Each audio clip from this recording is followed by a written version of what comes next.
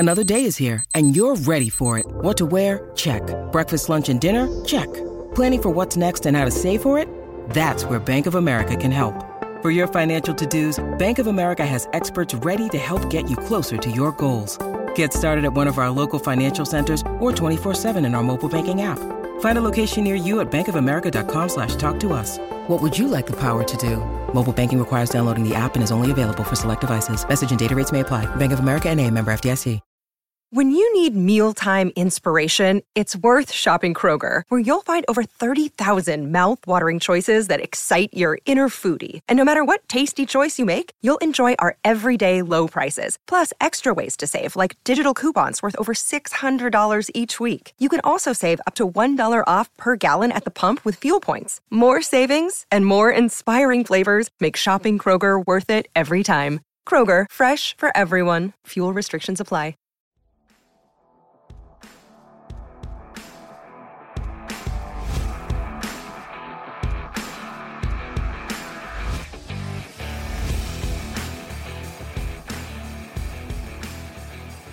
Hello, and welcome to a special bonus episode of the Tip of the Iceberg podcast, brought to you as always by InsideThePenguins.com. I'm your host, Nick Berlansky, joined as always by Nick Horwat, and if you're watching us on YouTube at Inside the Penguins, you see we have a special guest for this episode. That's Hunter Hodies of the Locked On Penguins podcast. How's it going today, Hunter?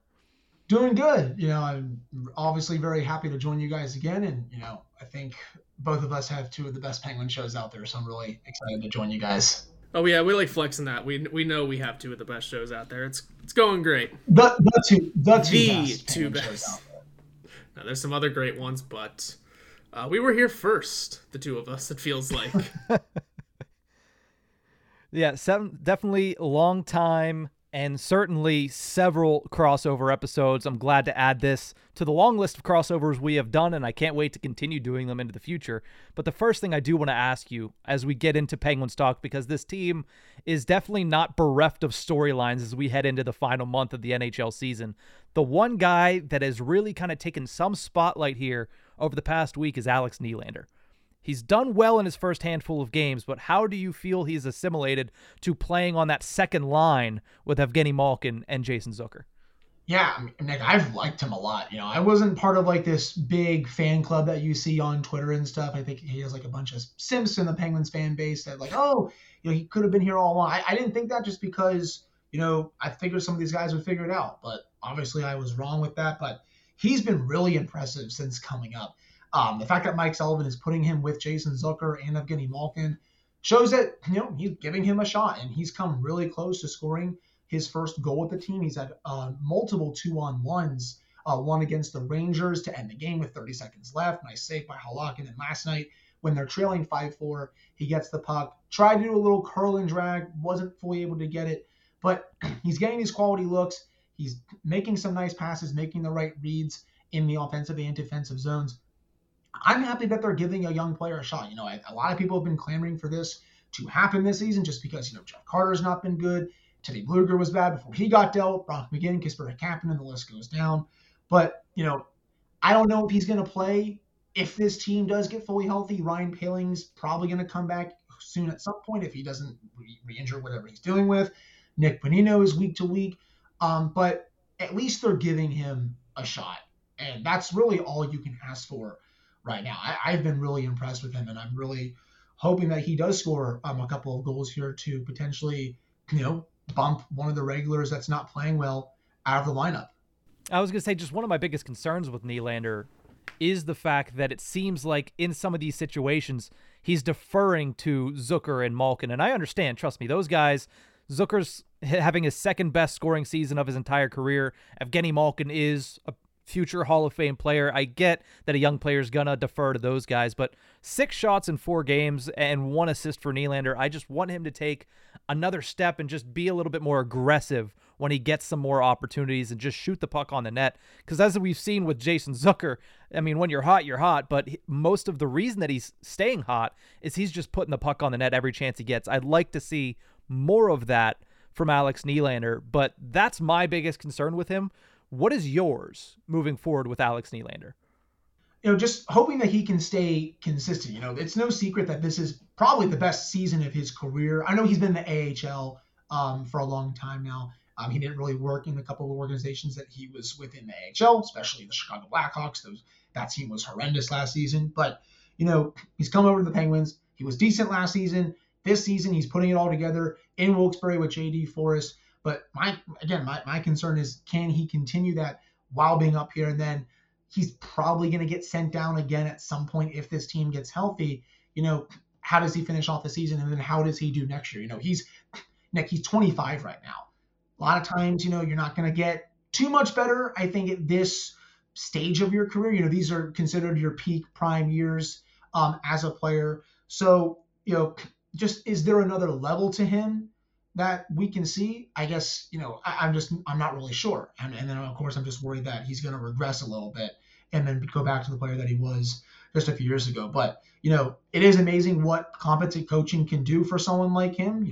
J.D. Forrest has done a good job. Mike Sullivan's been doing a good job insulating him, managing his minutes, all of that. But I just, it's mainly the consistency for me. I want to see if he can really maintain that, whether it's here or it's down in Wilkes-Barre if this team gets healthier. Yeah, and you're probably spot on about him going back down. But is this Penguins team, going into the future, into next year, a team that needs to rely more on these young players like Alex Nylander, getting him a new contract, getting Drew O'Connor a new contract even? And then are there other names that could squeak their way in? Like, should the next year's focus for this team, without yet talking about this year's issues and possible postseason, what does next year's team feature? Like, is it more youth? I mean, I would sure hope so. They're obviously the oldest team in the league right now. A lot of players over 30. I've really liked what I've seen from Drew O'Connor this year. I remember when he first came in, looked like a player that didn't even belong in the AHL, to be honest. And then he really worked on his game. Look where he is now. He's a regular every night and should be a regular if this team does make the playoffs. Wilkes-Barre, people have always said to me, there's a lot of guys down there that could come up. And sure, Nylander is maybe one of the select few. Valtteri Puustinen, is he going to maybe make the jump next season? I think he has a pretty deceptive shot. His foot speed is not bad, but defensively, how is his work there? I'm not really sure how much he's going to contribute at the NHL level. Sam Poulin, he is now back with the team. He took a few months off. That was the announcement on Wednesday with regarding to his mental health. Glad he took his time away to focus on himself. Could he make the jump next season? That's another interesting possibility. I do think overall this team does need more youth, and obviously that comes with more speed in the lineup. You can't be building the last final few years around the core players with a lot of old guys who are just kind of past their primes. I think that's where Ron Hextall has kind of failed in that regard. One of the reasons why he's failed in that regard ever since he took over for Jim Rutherford. So, I do hope that we see a little more of a youth movement for next season, whether that's a couple guys from Wilkes-Barre, if Puustinen and Poulin make the jump, or whether they go out into free agency because they will have money to spend this summer if they know what they're doing with it. Of course, that's the caveat. And maybe bring in some other younger players that, are better at this point than some of the veterans. Yeah, and with, the idea of utilizing the money correctly in the future, and Jason Zucker, I think, is probably an easy choice if we're going to probably re-sign him. The contract negotiation is just going to have to go the proper way. The bigger question, though, is Tristan Jarry's new deal. What, in your eyes, where does he stand for this team's future, not just this season, but possibly a new contract next season? And is there a new contract in the works, and how far does it go and for how much? Because that's going to be the biggest priority in the offseason, I would assume. It's a great question, Nick. I don't know how right now you can justify paying him what he wants, whether it's 5 times 5. That's basically the Darcy Kemper deal of what you saw in Washington, 5 times 6, anything remotely close to that with how he has played this season, especially after coming back from his latest bout of injuries. It's been reported that he's had a chronic hip issue from Frank Cervalli. I heard before that it was a groin. Now I've heard whispers that he's also dealing with a back injury. So he's been pretty banged up. And again, how do you justify paying him all that money when he's been really hurt the last couple of seasons? I just don't know how you do it. But then the other question, you play devil's advocate, look at the free agent market for goalies. outside of Freddie Anderson, who I will say is not a bad goaltender. He was very good last season, but he also has injury concerns. Who else is out there? It's a lot of 1B stopgap options. They don't really have, a lot of just true number one goalies that are on the market. They're in a very tough pickle. People can say you can trade for John Gibson. Okay, I think he's been okay this year, but he's also well past his prime as well. So I don't know what their plan is there. They are in a very tough pickle when it comes to that. And this is sadly what happens when you bring the same tandem back, not once, not twice, but 3 years in a row that have had injury problems and inconsistency problems. I don't see how you can bring the tandem back totally as it is for next season, whether it's one of Jari or both of DeSmith leaving. I know DeSmith has one more year left on his contract, so it would have to be a trade. But this is very close. If he balls out the rest of the way here, he magically finds his game from last regular season and plays well in the playoffs, by all means extend him. But if not, I think they're going to have to go in a different direction, and it's one that's very risky, but it's one that they may have to do. It's interesting, too, because when Jari signed the contract that he's currently playing on, there was a lot of question marks about him. And it was, where is his potential going to go? Is he going to be able to become a number one goaltender? And that was going into, I believe, his first year where he was an all-star. And I feel like we have more questions about him now. Like the poor performance in that first series against the New York Islanders, the injury last year, the injuries this year, the weird stretches where he just looks like he's at best a 1B. It feels like we have more questions about Tristan Jarry now than we did when he signed his bridge deal, was it 3 years ago? So I don't know if another bridge deal is something that could be on the table, but that might be the best case scenario for the Pittsburgh Penguins because Jarry has shown flashes of being a very good goaltender in the National Hockey League. The only problem is he hasn't been able to put it together consistently, and he hasn't been able to show that off in the postseason. Now, he's only had one real opportunity, but he still has yet to show it. So it's unfortunate that the Penguins are in that position, but it's a position that is going to be very precarious for Ron Hextall, or as we like to say on the podcast, whoever is the general manager at the time that decision needs to be made. Yeah, no, I absolutely agree with that. And, the thing is with the bridge deal, Nick, does he accept that kind of offer, or does he find a contract offer from another team that maybe needs a starter like the Penguins do, and they're like, hey, we'll give you 5 or 6 years. We believe in you. We'll give you this amount of money, whatever it is. What do you say? I would probably think that he's going to take that kind of offer over a bridge deal, because you're right. They signed that contract. He signed that contract. Everyone's like, this is going to be the next good goaltender. He played well in that one playoff game against the Canadiens, gave the Penguins a shot to at least tie/win that game, and then plays okay the next season, melts down the playoffs. Last regular season is fantastic. Top 10 in goals saved above expected, top 10, 15 in save percentage. Obviously has his broken foot that really derailed his season. I was very high on him coming into this year. Guys, I predicted him to be a Vezina Trophy finalist. I am going to take a massive L on that one here. So, but yeah, it's just very, very tough because they also don't really have anyone down in Wilkes-Barre that can even come up and start. Philip Lindbergh, he's been in and out of the lineup. Casey DeSmith, he's been playing better as of late, but when you play him too many games in a row, the same warts kind of show. He gives up 3, 4, 5 goals a game because he's overworked. So I honestly think right now, if you're asking me right now, the starting goaltender for this team next season is not on the roster.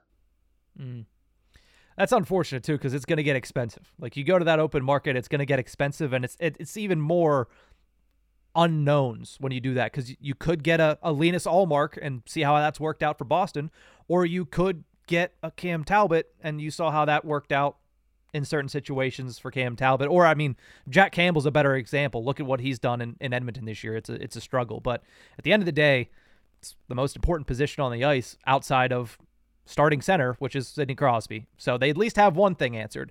But the question I do want to move on from goaltending is, as of this recording right now, the Penguins are 7-2-1 in their last 10 games, have the 6th best expected goals percentage at 5-on-5 in the NHL since the All-Star break. It from all intents and purposes, seems like they've turned a corner. But when you watch the team, it seems like they're just edging out victories slightly, and they still have the same issues. Does it appear to you that they've turned that corner, or do you think that this is the same team with the same issues, but they've just been getting better puck luck? Yeah, I honestly think on Tuesday, you saw what this team is. They're carried by their stars. The bottom six isn't that good. They have bad defensive lapses, and the goaltending has been, Jekyll and Hyde all year. I've been saying that on my show virtually every episode. This is probably one of the most Jekyll and Hyde teams I've ever seen. And all of their, amazing things were on display in that game against the Canadiens, but all of their flaws were on display at the same exact time. This is who they are. Yes, they have been playing well as of late, 7-2-1.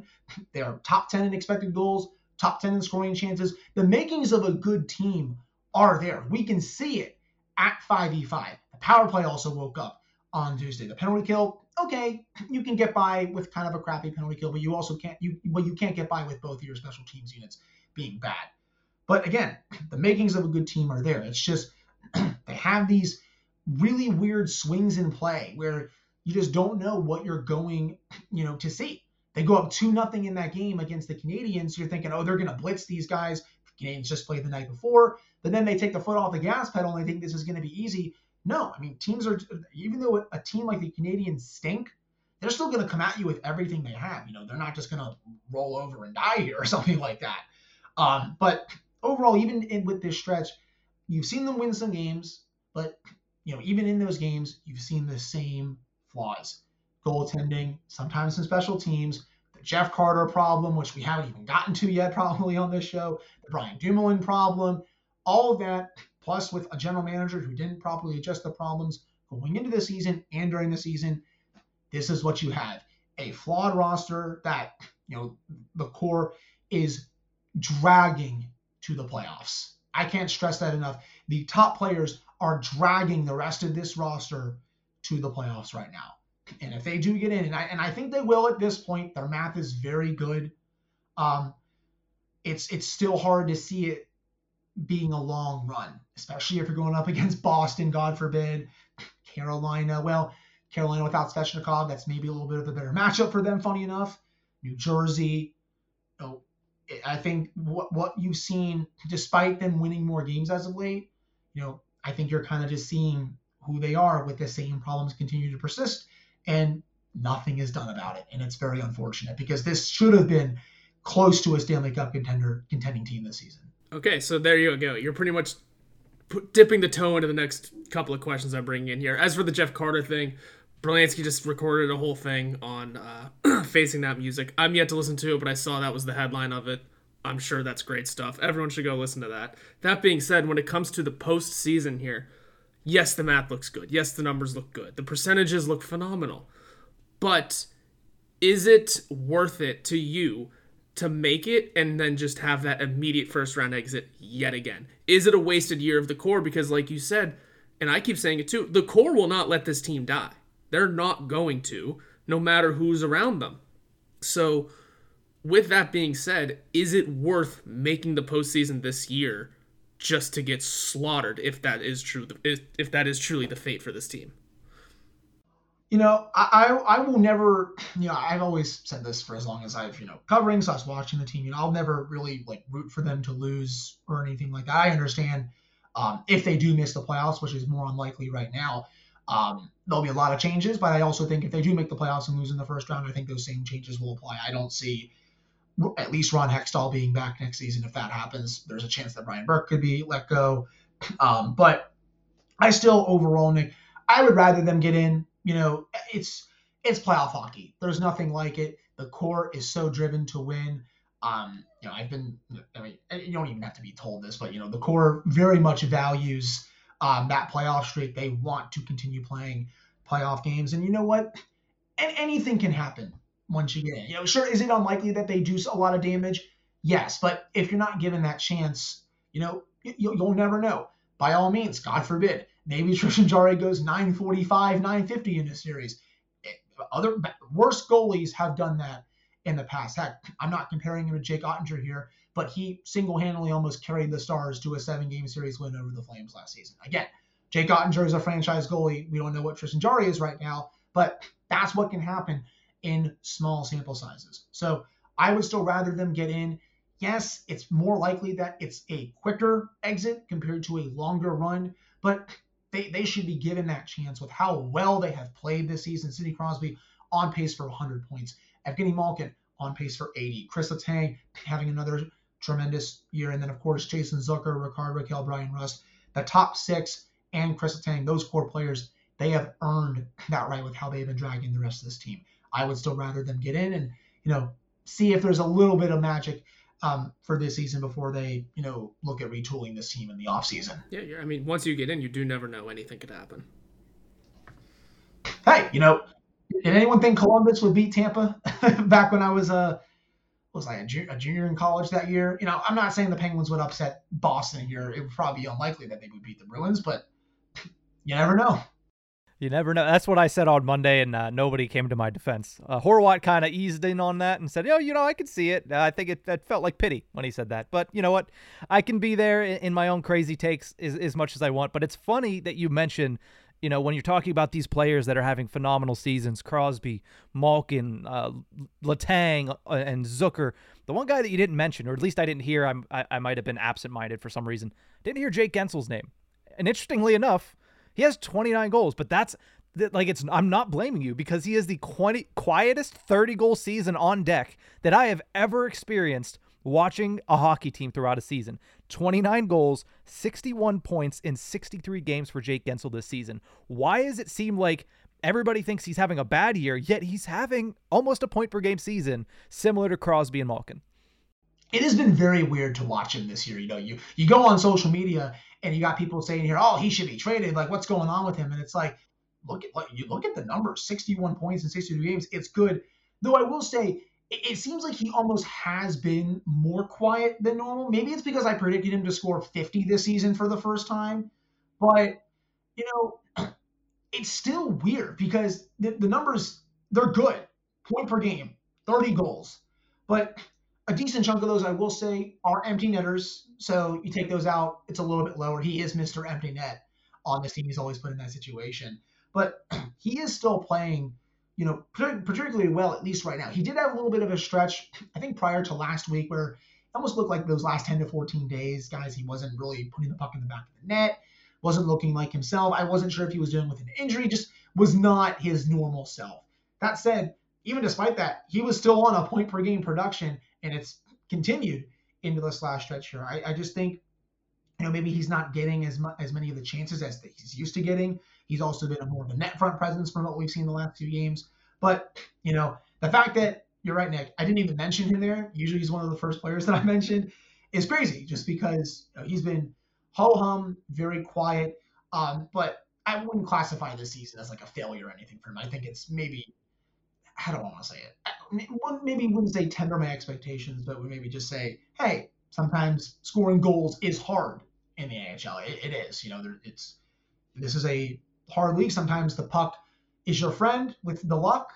Sometimes it's not. And I think we've seen both sides of that this year with Guentzel. And I think the other thing with Guentzel is, too, I'm going to throw this one out there, is that we discuss him not having this great season. That's because he said it himself, too. He said himself he's not having a great year, and I can remember the day he said that, I immediately looked at his numbers and went, you're damn near a point per game. The expectations were so sky high. You said 50-goal season. I said 50. I think Berlansky said 40. We had these sky-high expectations because we saw Austin Matthews, not that he's scoring at this kind of pace, but we saw Austin Matthews hit 60. We're going to see McDavid probably hit 70. Again, I'm not saying those are the same players, but we're seeing that this can happen in the NHL again, and we think Guentzel is among the names that could hit 45, 50, one time and then hit 30, 35 to 40 on a regular basis. The expectations are just that high. And when he is falling, he's not going to hit 40 this year probably. So when he's falling short of that number, it looks like a down year. And whenever he says it himself too, when you hear it from the horse's mouth, it's also a completely different thing because you also tack in what is his mental on this season. Yeah, no, that's a very solid point too. Yeah, because I do remember him saying that. Like, oh yeah, I haven't really been that good. And I looked at the numbers too, and it's, again, very quiet, ho-hum production from him. But you're right, Nick. I think we all put very high expectations on him, especially coming off those 7 games in the playoffs where he rediscovered that playoff form. Remember those last couple of years where everyone was like, oh, you got to trade him for one of the Kachuk brothers. He can't score in the playoffs anymore. He's not physical enough.